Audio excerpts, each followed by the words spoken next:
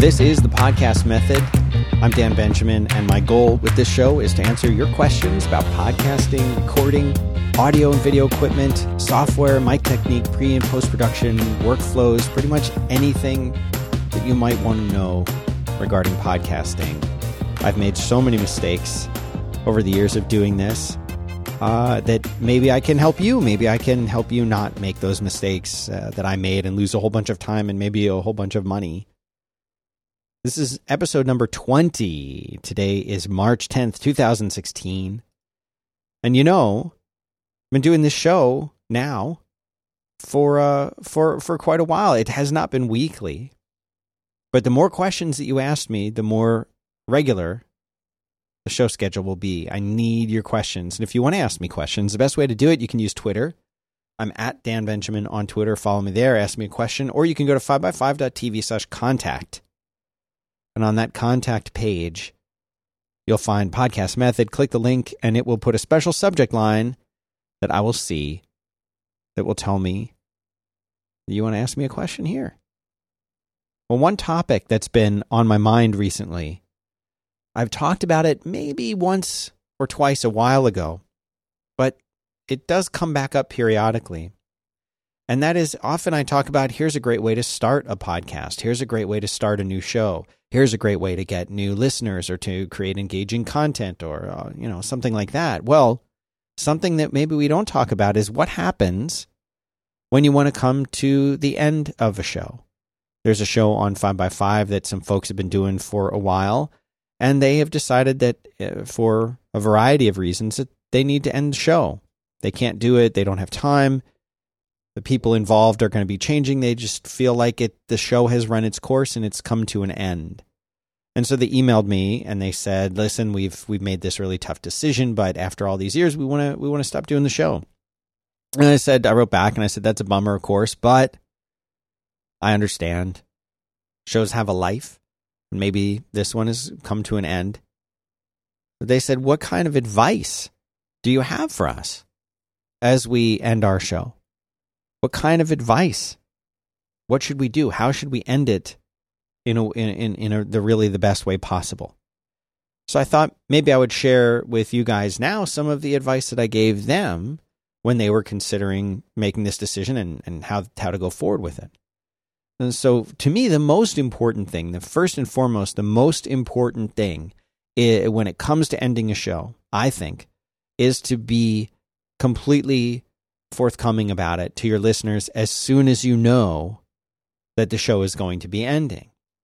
A lot of the time, people put podcasts into sort of the same category as like TV, where, it's been announced, my favorite show, this is its last season. You know all along that it's going to be the last season. Mad Men's a good example of that. Far, far in advance of Mad Men ending, we knew that it was the final season. We knew when the dates were. We knew how many episodes it was going to be. We knew when the finale was going to be. We knew everything. Do the same thing for your listeners. They're heavily invested in your show. If they've been listening, especially since episode 1 and you're on episode 50 or 100 or 300, they've invested a lot of their time and energy. So if you're going to be ending the show, tell them in as much in advance as you can. If you're on episode 50 and you've decided episode 55 is the last one, tell them right away. Number one. Number two, tell them why. Why are you ending the show? You don't have to go into too much detail if you don't want to. I've heard the argument that, your listeners are invested. They really want to know.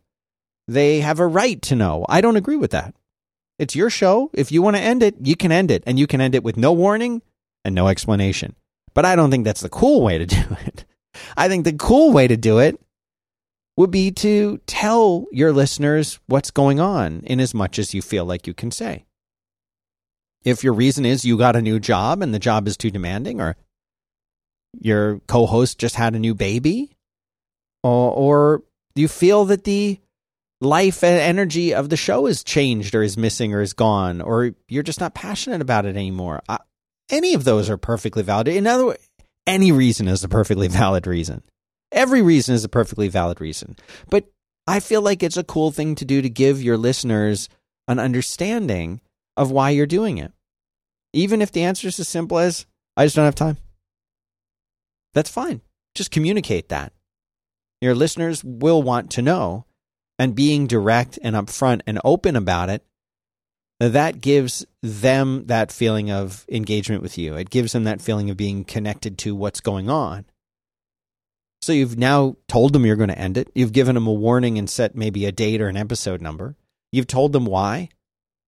There's one more thing that you can do that I think will really, really make them grateful and appreciative of the show. And that is do a goodbye episode. Even if the goodbye episode is a 5-10 minute episode. Do something special that just celebrates the fun that you had with your listeners about the show. You might want to do, I've seen people do really, really fun clip shows where they have a show where they pick some of their favorite moments out of the history of the show. And they put them together into a clip show with a little bit of narration in between where they say, oh, this one was from 2 years ago on this episode. This thing had just happened and this is one of my favorite things. And you put in a little clip. Things like that go a long way. Or even just taking a 5-minute show where you just thank the listeners for being along for the ride. I mean, some kind of closure, I think, really goes a long, long way. So that's just my 2 cents on ending a show and ending it the right way. You don't owe your listeners anything. It's your prerogative. But it's really a nice thing to do to involve them and engage with them. And, you know, if your show did well for you, if the show made you some money or got you some more Twitter followers or whatever it did for you, that happened because of your listeners. So thanking them, I think, in a way is paying that back. And I think that's really nice, a nice thing to do. Now, I've had a whole bunch of really great questions. Most of these questions are submitted via Twitter. So again, I'm at Dan Benjamin on Twitter if you want to ask me any kind of question at all. And the more questions I get, the more material that creates for me to do more of these episodes. One of the questions I had most recently is from McClurg, DJM McClurg on Twitter, says, can you talk about how you find people to host shows with you? That's a great question. Back in the old days, when I first started 5x5 in 2009, I was hosting shows. What I had done is I had started an interview show called The Pipeline. And The Pipeline was a show where I was talking mainly with people who were in the creative field, especially like web design or technology, or they'd done startups and things like that. And I found these people so fascinating, and I really wanted to interview them. And so that's how that show started. But I also found, after doing a number of episodes of that show, especially with people with whom I had a really good rapport, I said, man, I would love to talk to this person more. They have more to say, or we have these common things, these interests. Well, maybe we could do a show. And I had recently gone full-time doing podcasting, so I had plenty of time to do shows. I mean, that was what I was doing. So I would pitch them on the idea. I'd say, listen, let's do a show. And here's what I think the show could contain, and here's topics, and maybe even here's a few name ideas. And based on their feedback of, well, I don't want to do a show, or yes, I would love to do a show, we would start doing it. My advice, though, about that is try practicing the show a little bit before you put it out there. I can't name any names. I can't name any company names or anything, but a friend of mine has been practicing starting a new show for his very popular website. And they keep recording episodes and then not publishing it. So that goes against my philosophy of just put your show out there, just do it, just do something awesome. It goes against that philosophy, but I totally understand, because they want to get the energy level right. They want to get the chemistry right. They want to get the feel of the show down before they come out with it. Well, I think that's a wonderful idea. You've got to test recording with somebody else. You may have the most amazing conversations with your friend at the bar or at the dinner table or, driving in the car. But when you sit down with microphones in front of you, that it changes. That's important. You have to practice that. I practiced it by interviewing them on The Pipeline. You can practice it by just sitting down and having a Skype call and recording it and listening back to it. And if you find that when you listen back to it, you're cracking up, you're laughing, you're learning something from that conversation that the two of you just had, that might make for a very good show. But if you yourself don't want to listen back to it, maybe no one else will want to. As far as finding those people, for me, they were people that I already had some kind of friendship with. They were people that I knew. Perhaps I just knew them online or over email or over text, or I had wanted to interview them and did. But I feel like having that kind of connection with somebody is important to build chemistry. What's really interesting is the show that I've been doing now for the longest, which is Back to Work, that I do with Merlin Mann. He and I had never met each other in person. We had never had more than an email here and there until I interviewed him. I had him as a guest on a show I used to do called The Conversation, and then I did a Pipeline episode with him. So I'd only really talked to him twice before we started doing a show, and we really didn't know how it was going to go. We hit it off, and of course, who can't talk to Merlin Mann? He's great talking to everybody. But we weren't really sure what the show could potentially evolve into. Now, 262 episodes we've done, many of them over 2 hours, and we do it every week. And it's a professional thing, and we take it very seriously. And I was very lucky that he wanted to do a show with me because it's been a wonderful experience, and it continues to be a great experience. So, and I'm super proud of doing that show with him every week. That's the way you want to feel. And if you feel that way with somebody that you're talking to, then yeah, you might have a good shot at doing a really cool show. A lot of people have asked me, and Kyle Albert 95 most recently says, any news on when Fireside.io will be available? I'm ready to move off my other podcast hosting company right now. And the answer is, I'm so happy to say this, that the thing is up and running and built and working. And all we're doing right now are, I've hired an amazing designer to help me put the finishing touches on the externally facing pages. These are the pages that when you would create your own podcast, that the world would see when they click on a link, an episode link, something like that. Those externally facing pages need to look amazing. They need to look amazing. And you know what? I know how to do HTML and CSS, but I'm not a designer the way that these amazing designers in the world are. So I had to hire one, and he's here in Austin. He's working with us, and we're so close. And it's now is that frustrating time when like it's built and it works, and we just need to put this beautiful finish on top of it, and that takes time, and it's very subjective. So we're trying to wrap that up, but like literally any day now. So if you want to try out this system and be one of the first people to use it, go to fireside.io, sign up there for the newsletter, and you'll be one of the first to try it out. Kyle also asked a couple of other questions. He says, I found my own voice is very quiet in my headphones, which are plugged directly into the back of my ATR USB mic.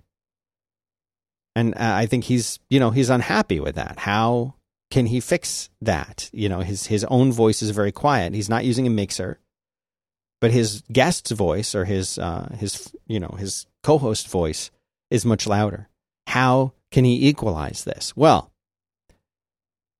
it may be possible that you can turn the gain on your mic up. If that's possible to do, turn the gain up. People often ask me if they're looking at a meter, perhaps there's a meter that they're watching in their recording application in their DAW or somewhere else. You probably want to hit about, you definitely want to be about -6. So that's where you want to be hitting in that meter if you're watching a meter. Some people would want you to hit more. Some people want you to hit a little bit less. You just want a nice, strong signal that you're recording right there. If you find that yours is not loud enough, what you might have to do is you might have to boost that in your editing application. So depending on which application you're using, there's different ways to do that. But basically, you just want to increase the volume on that track. What you can also do is decrease the volume a little bit. You don't want to do that too much. You also don't want to increase yours too much. But bring yours up and bring the other track or tracks down a little bit to balance out and equalize these different volumes. What you can also do, and I highly recommend, is putting a layer of compression onto each of these tracks. That will help take the quiet parts that normally happen with the human voice and boost them, and take things when you get a little too loud and bring them down to a little bit more of a reasonable level. But it's super important that in that final mix, that everybody's voice is as close as possible to the same, what we would think of as the same volume. Super, super, super important. Headphones will go a very, very long way in helping you balance this out. I remember once, a while ago, we had an intern, and they were editing a show, and I listened back to the show, and I said, well, me and, I don't remember who it was, me and the person I was talking to were way off. And they said, what? They sound exactly alike. I said, what headphones are you using? Well, they had nothing against Sennheiser. They make great ones, but we have a couple cheap Sennheiser headphones for like guests when they come in the studio and they're just talking into a microphone. Not what I would want anyone using to edit. So I handed them a pair of the Sony MDR 7506s that we use here as our standard mics. I'm sorry, our standard headphones in the studio. And they looked at me and they said, what? These are completely not the same level at all. So your headphones will make a huge difference when you're editing. There are plenty of people who do long blog posts and make websites to talk about the best headphones that you can get and why these are better and this, that, and the other thing. I'm not going to get into that whole world because I'm not listening to music on my headphones. I'm not exercising with them on. I'm not enjoying a movie with them on. I'm recording podcasts and I'm editing podcasts. So the kind of headphones that I want are going to present and represent as close as possible an average sound to what everybody else is probably going to hear. They are going to have a true representation of what I'm recording and what I'm editing. And I don't want them to sound amazing unless the thing that I'm recording sounds amazing.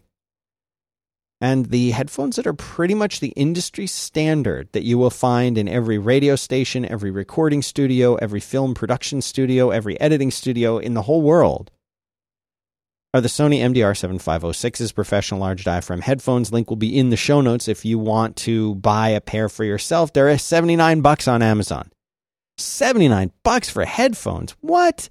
Yes. That's expensive for a pair of headphones that you're using to do a podcast.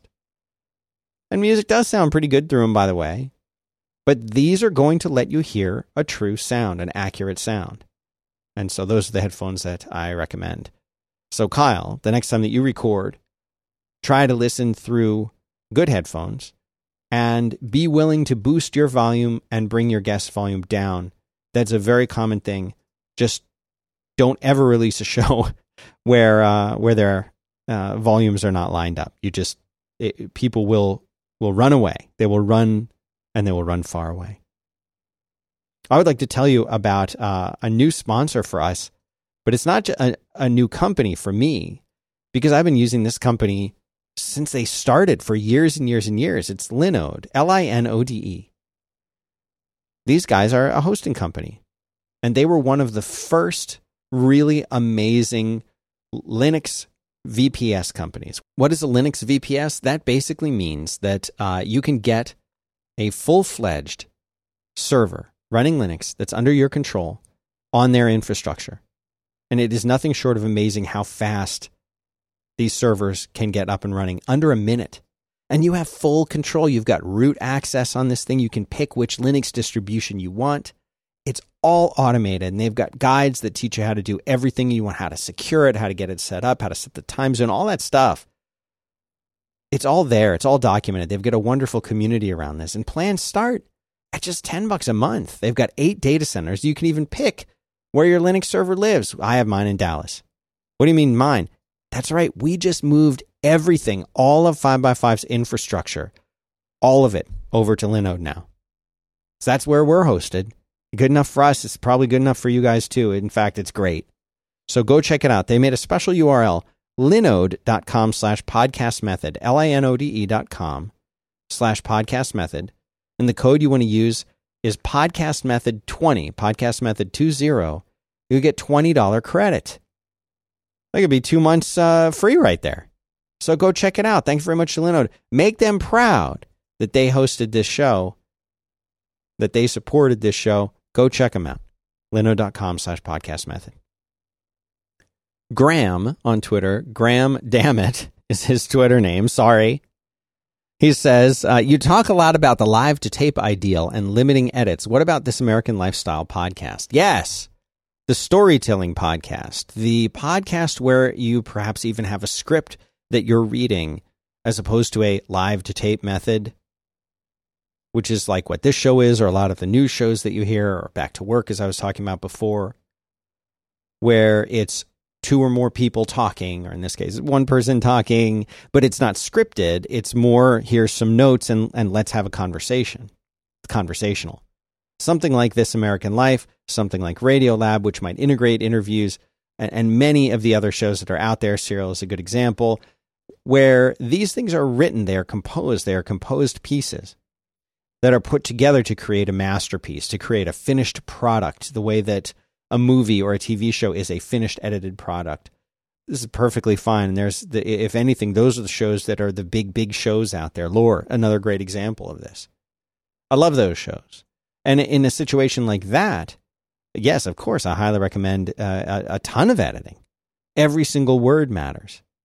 One thing that I don't love, though, I don't love when someone's talking, perhaps in an interview or something like that, and somebody goes in and edits their voice to make them, what I call sounding less human. And what I mean by that is people naturally, human beings breathe. Sometimes human beings say, I'm going to say, if you say or like every other word, yeah, maybe edit some of those out. But normal human beings pause. Normal human beings take breaths. Normal human beings sometimes say, It's okay to leave those as part of a conversation. It's perfectly okay to leave that kind of thing unless it's done over and over again.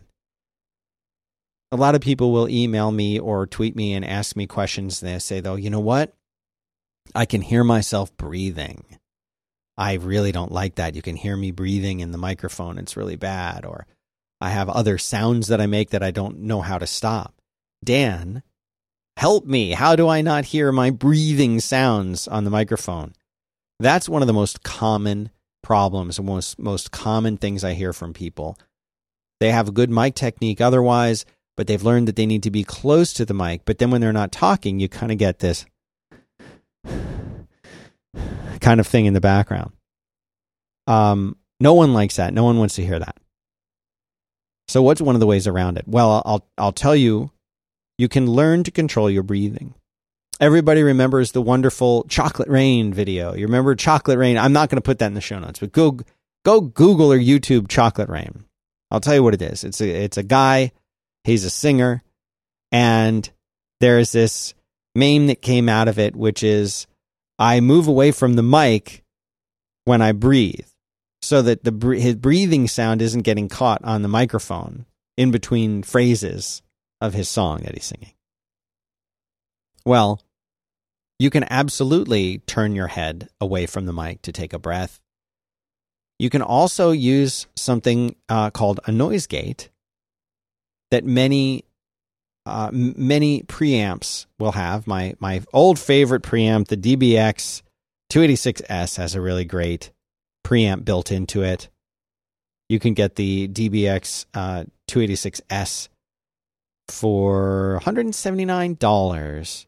I'm looking at it right here on Amazon. I'll put that in the show notes. 5x5.tv/podcast-method/20. These things are great. They're wonderful preamps for a non-USB mic, for a regular XLR mic. They're amazing. And they have a noise gate on them. So what you do is you turn the noise gate up, so any noise that falls beneath a certain threshold won't get picked up by the microphone and won't get recorded. So if you're breathing, but you're breathing at a normal, quiet level, and you have good mic technique, you're not too close or too far from the mic, that sound will be gated out. It will never even be recorded. So let me give you an example of that. I'm standing right here about 2.5 inches away from the microphone as I speak to you. There is a noise gate on. And I'm going to breathe normally right up by the microphone. So listen up.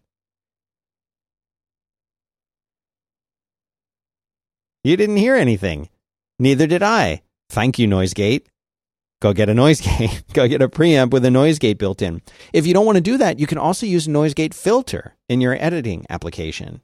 Logic has one, Pro Tools has one. All the great applications out there will have noise gates, and you have to experiment.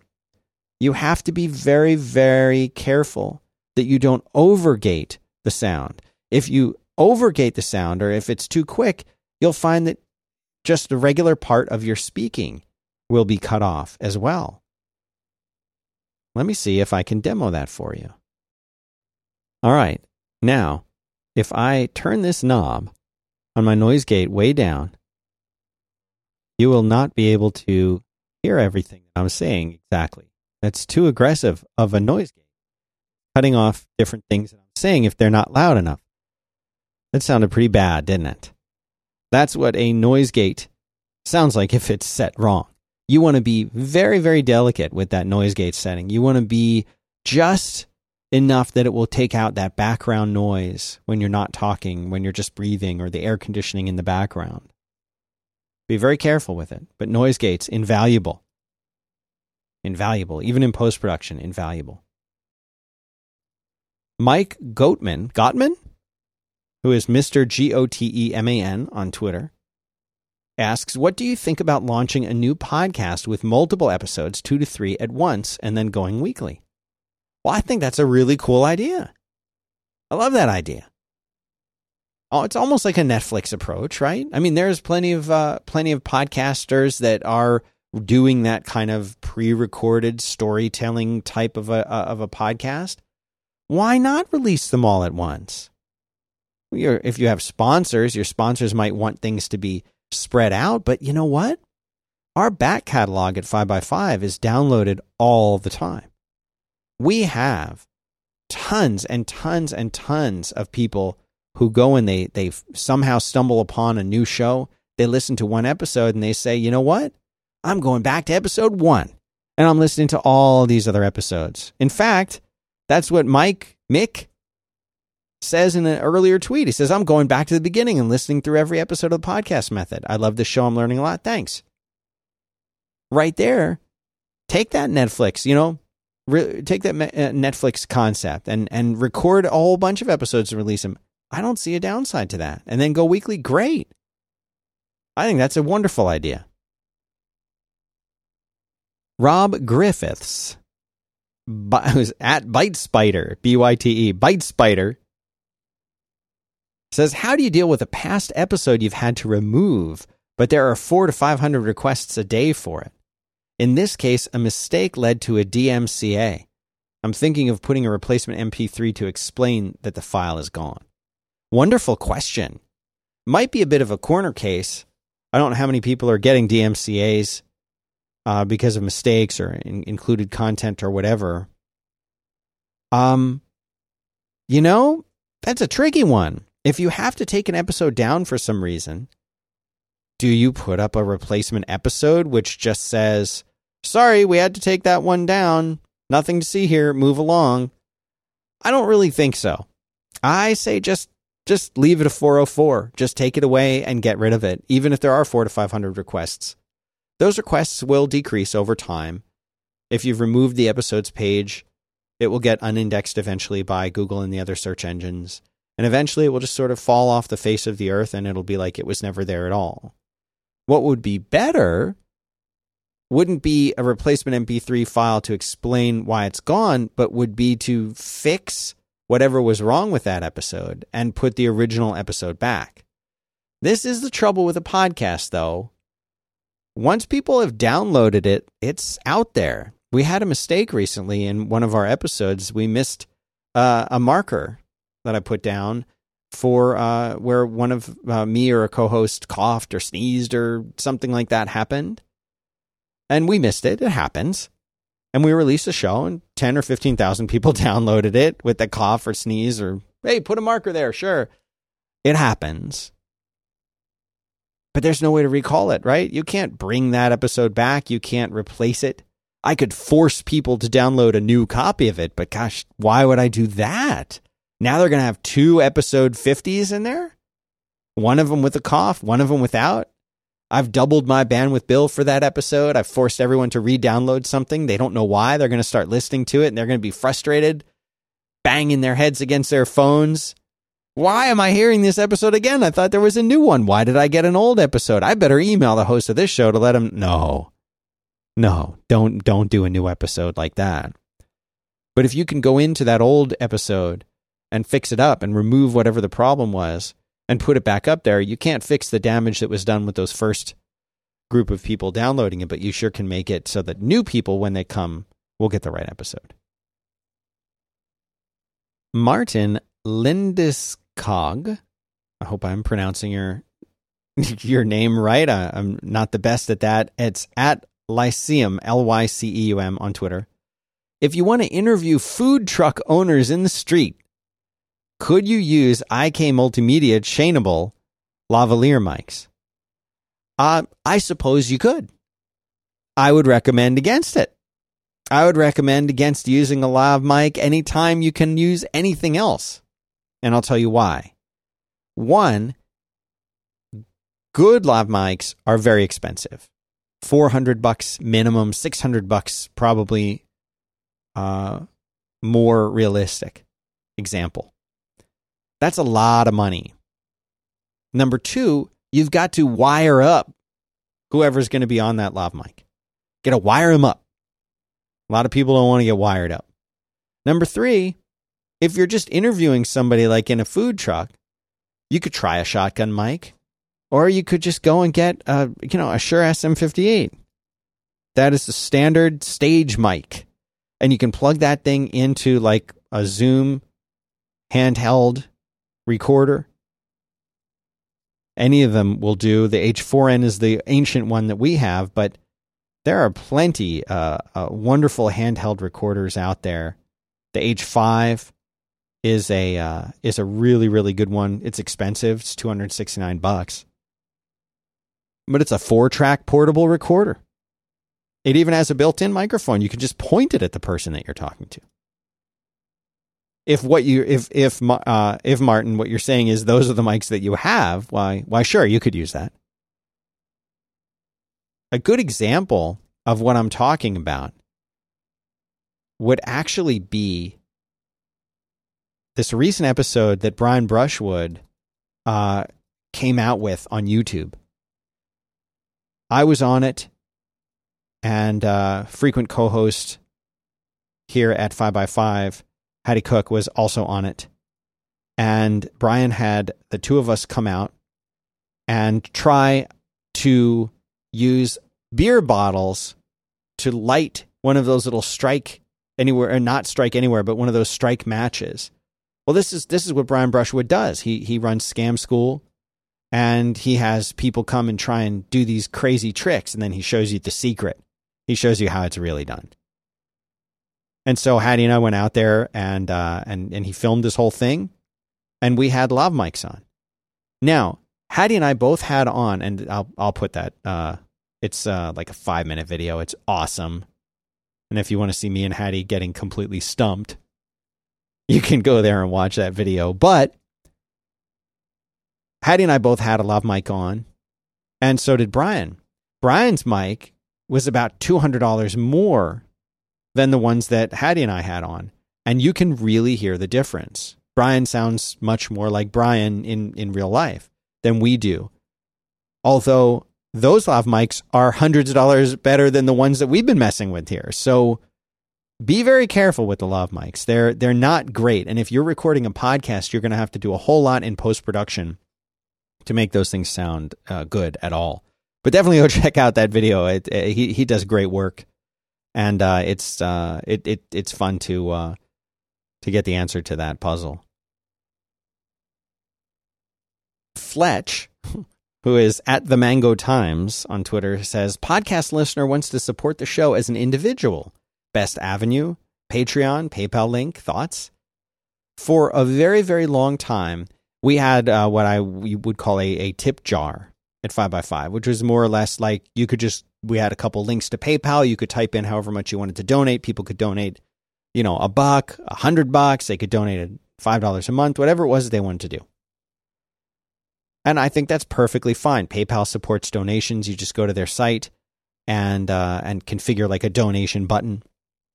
That's perfectly fine. These days, especially in the podcast community, I think Patreon is a little bit more widely used. And the reason that Patreon is more widely used is because it allows you to better engage with your listeners than you can do with something like PayPal, which kind of just lets you take their money. So we're doing tons of stuff with Patreon, and we're about to do a whole lot more. We have 413 patrons on there right now supporting us on our Patreon. And so we can come out with a new video. We can come out with a secret episode of a show. We could do other things, and people will get notified, and they can control their subscriptions and how much they spend. The interface is really nice. So even if it's just one person who wants to donate one thing, maybe that's better on a PayPal with a donation button. But the goal, I think, should be to try and give them something more back, to try and integrate what you're doing more into your show, like we try to do. So go to patreon.com/5x5 to get an idea of what we're doing there and what you can do there. And you can even set goals and all kinds of other things. It's a whole lot of fun. I'll put that in the show notes too. For a one-off, maybe PayPal does make more sense. Our second sponsor is Bench. Bench is the online bookkeeping service that pairs you with a team of dedicated bookkeepers who use simple, elegant software to do your bookkeeping for you. I love Bench. We use Bench. That's what we use. It's that simple. You go there and they connect you with a real, true human being. Real person. Or people, if you're a big enough company. And they handle all your bookkeeping. They handle all your accounting stuff for you. You don't have to worry about it anymore. At the end of the month, they give you your summary of what's been going on that month. They show you where things are. You can see it all online. It's beautiful. It connects with your bank accounts, your credit card accounts, so you don't have to enter anything in manually and worry about all your transactions and how to categorize everything. And then at the end of the year, boom, they hand you a thing. You give it to your accountant. You don't even have to think. You just push all that off your desk. You know what I mean? Just sweep your arm across your desk. Now you got a clean desk. You can focus on the stuff that you do really well and let the bookkeepers keep the books. You don't need to be doing that, right? We were using them before they were a sponsor, and I love them. I love the company. Special URL, bench.co/partner/podcast method. Just going to that URL supports the show. So just let's start there. Pull your car over to the side of the road right now. Okay, are you safe? Your hazard lights on? Go onto your phone, bench.co/partner/podcast method. You have just supported the show. Thank you. But guess what? If you go there and sign up, you're going to get 20% off your first 6 months. That's a big deal. And it's very affordable and real human beings doing the real stuff. Bench.co/partner/podcast method. 20% off for 6 months. Awesome. Thank you. Renee Coronado, who's Renee_Coronado, asks, what do you think of making 1-minute clips of a podcast for social distribution, like mini episode trailers? I think that's a fantastic idea. I think an app came out recently. I think it's called Anchor, that is designed to record what they call a bite-sized podcast. Radio by the people, they say. So you can record a quick little bite-sized podcast that other people can then reply to you with their own little bite-sized things. To me, that's not a podcast. A podcast is something, I'm not going to say it has to be a certain length of time. But a podcast, maybe I'm a little old-fashioned, but I feel like a podcast is like a show. It's like a thing that you're doing. So what? You could do a 5-minute podcast. You could do a 1-minute podcast, I suppose. But I like this. I like what they're doing. I don't think of it as podcasting. And they don't really call it podcasting per se. They call it radio by the people. That's interesting. Is it radio? I don't know if it's radio. I think it's its own thing. I think it's a very interesting way to connect with other people using your voice and hearing their voices. And I love the idea. I think it's very cool. I don't think it's podcasting, but that doesn't mean it's not awesome. And it is pretty awesome. Go to the show notes to check that out, 5x5.tv/podcast method/20. Steve Thomas, at Steve Librarian. I've got a good mic, but do you have tips for getting good audio from a Skype guest who doesn't have a good mic? In other words, everybody on Skype. Yes. If they don't have a good mic, you are going to need to spend a lot of time in post-production. It's as simple as that. One thing you can do, I'm assuming that you're recording them on your end and they're not recording their own end. First thing you could try is have them record their own end and send it to you. You can still record it with Call Recorder or whatever you're using. If you're using a mixer, you can still record it, but have them send their end to you also. Have them record it and send it to you. Anytime that they're recording their own side, it will sound better. Even if it's only a little better, it will sound better than what you're recording on your end over Skype. It always will. So if they don't mind doing that, and it's easy for them to do that, you can have them do that, and then you can take their end and use the recording that you did of them as a reference point visually, muting that track, but giving yourself a visual reminder of where their audio would be to counter audio drift, which I've explained in previous episodes. That's a good idea. If you can't do that, or you don't want to do that, or you have a nice mixer setup, consider running them through a preamp as well. Take the output from the computer that you're using for them. You should dedicate that computer to use for them. In other words, you would have like a Mac Mini or a cheap PC or something like that running Skype with the inputs and outputs going into your mixer. Pass that through a DBX or something similar, and that will boost their audio and add noise gate. Really, really useful. And compression too, by the way. Really, really useful if you're doing live shows or if you just want to avoid post-production. People would say, wait a minute, Dan, you just said those things are $179. Are you crazy? I can't spend $179. How much are you spending in time, though?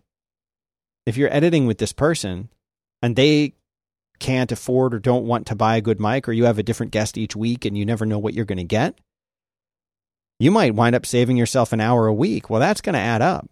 How many hours a week until you reach $179 of your own time? Consider it. Jake Achee, at JACHEE, kind of a connected question to the one I answered earlier. Do you think there's a minimum length for a podcast? Is there a place for shorter format ones? Yes. I think shorter format is more than a minute or two. But I've heard some really fantastic 5-minute podcasts. We used to do a show called the 5-Minute Tech News. We did it every day. Give people a summary. They could start their day with a quick 5-minute show that brings them up to speed. This is what you need to know for today. I imagine there's lots of things, lots of topics that would work amazing in a 5-minute format. You know?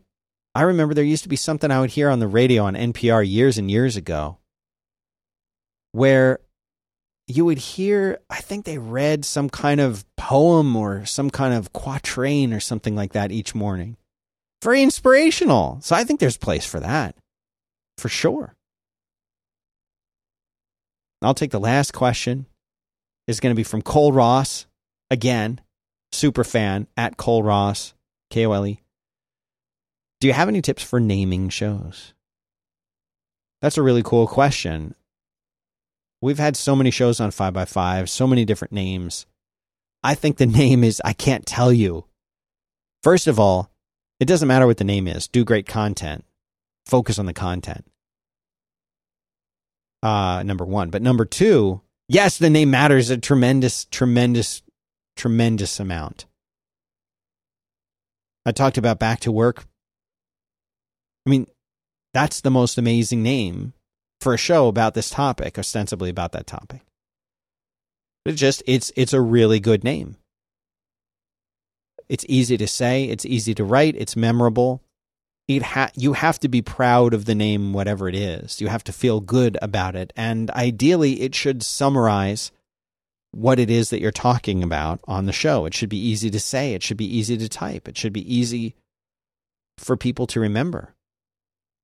It's not absolutely critical. It's not as critical as having good content. But if you look over some of the names that we've had of shows, they're all over the place.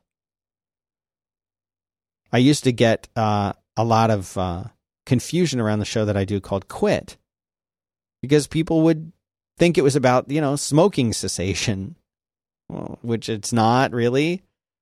They would say, well, I'm not interested in that show because I don't want to quit my job. I like my job. Or, I work for myself, so I don't need to listen to it. Well, no. That show is not just about quitting your job. It's about starting something awesome. It's about inspiration. It's about facing challenges. But a name, Quit, which is a good name, can still be confusing to people. So pick your name very carefully and spend a lot of time on it. And make sure that you have really great artwork too. Hire a designer to create great artwork. It makes a big difference because there's so many other shows out there. You're saying, what, Dan? We're just coming out with the show. Now I have to hire a designer? Well, you don't have to do it on day one. But if you care about the show, would you write a book and not have a good cover on that book? Well, of course, you have to have a good cover. That's what people are going to see when they order it on Amazon, when they're browsing through the bookstore and the cover catches their attention. It's the same thing. It's a cover art. It's your album art, man. It's got to look good. It doesn't have to look good on day one, but if you're serious about the show, treat it like a serious project.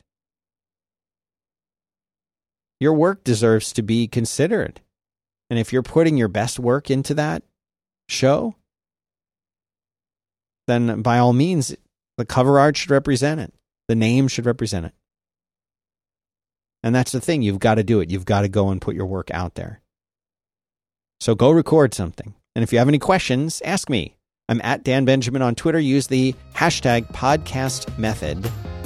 One word. And I'll see it.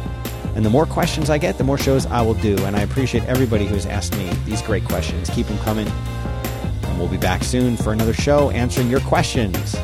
Have a good one.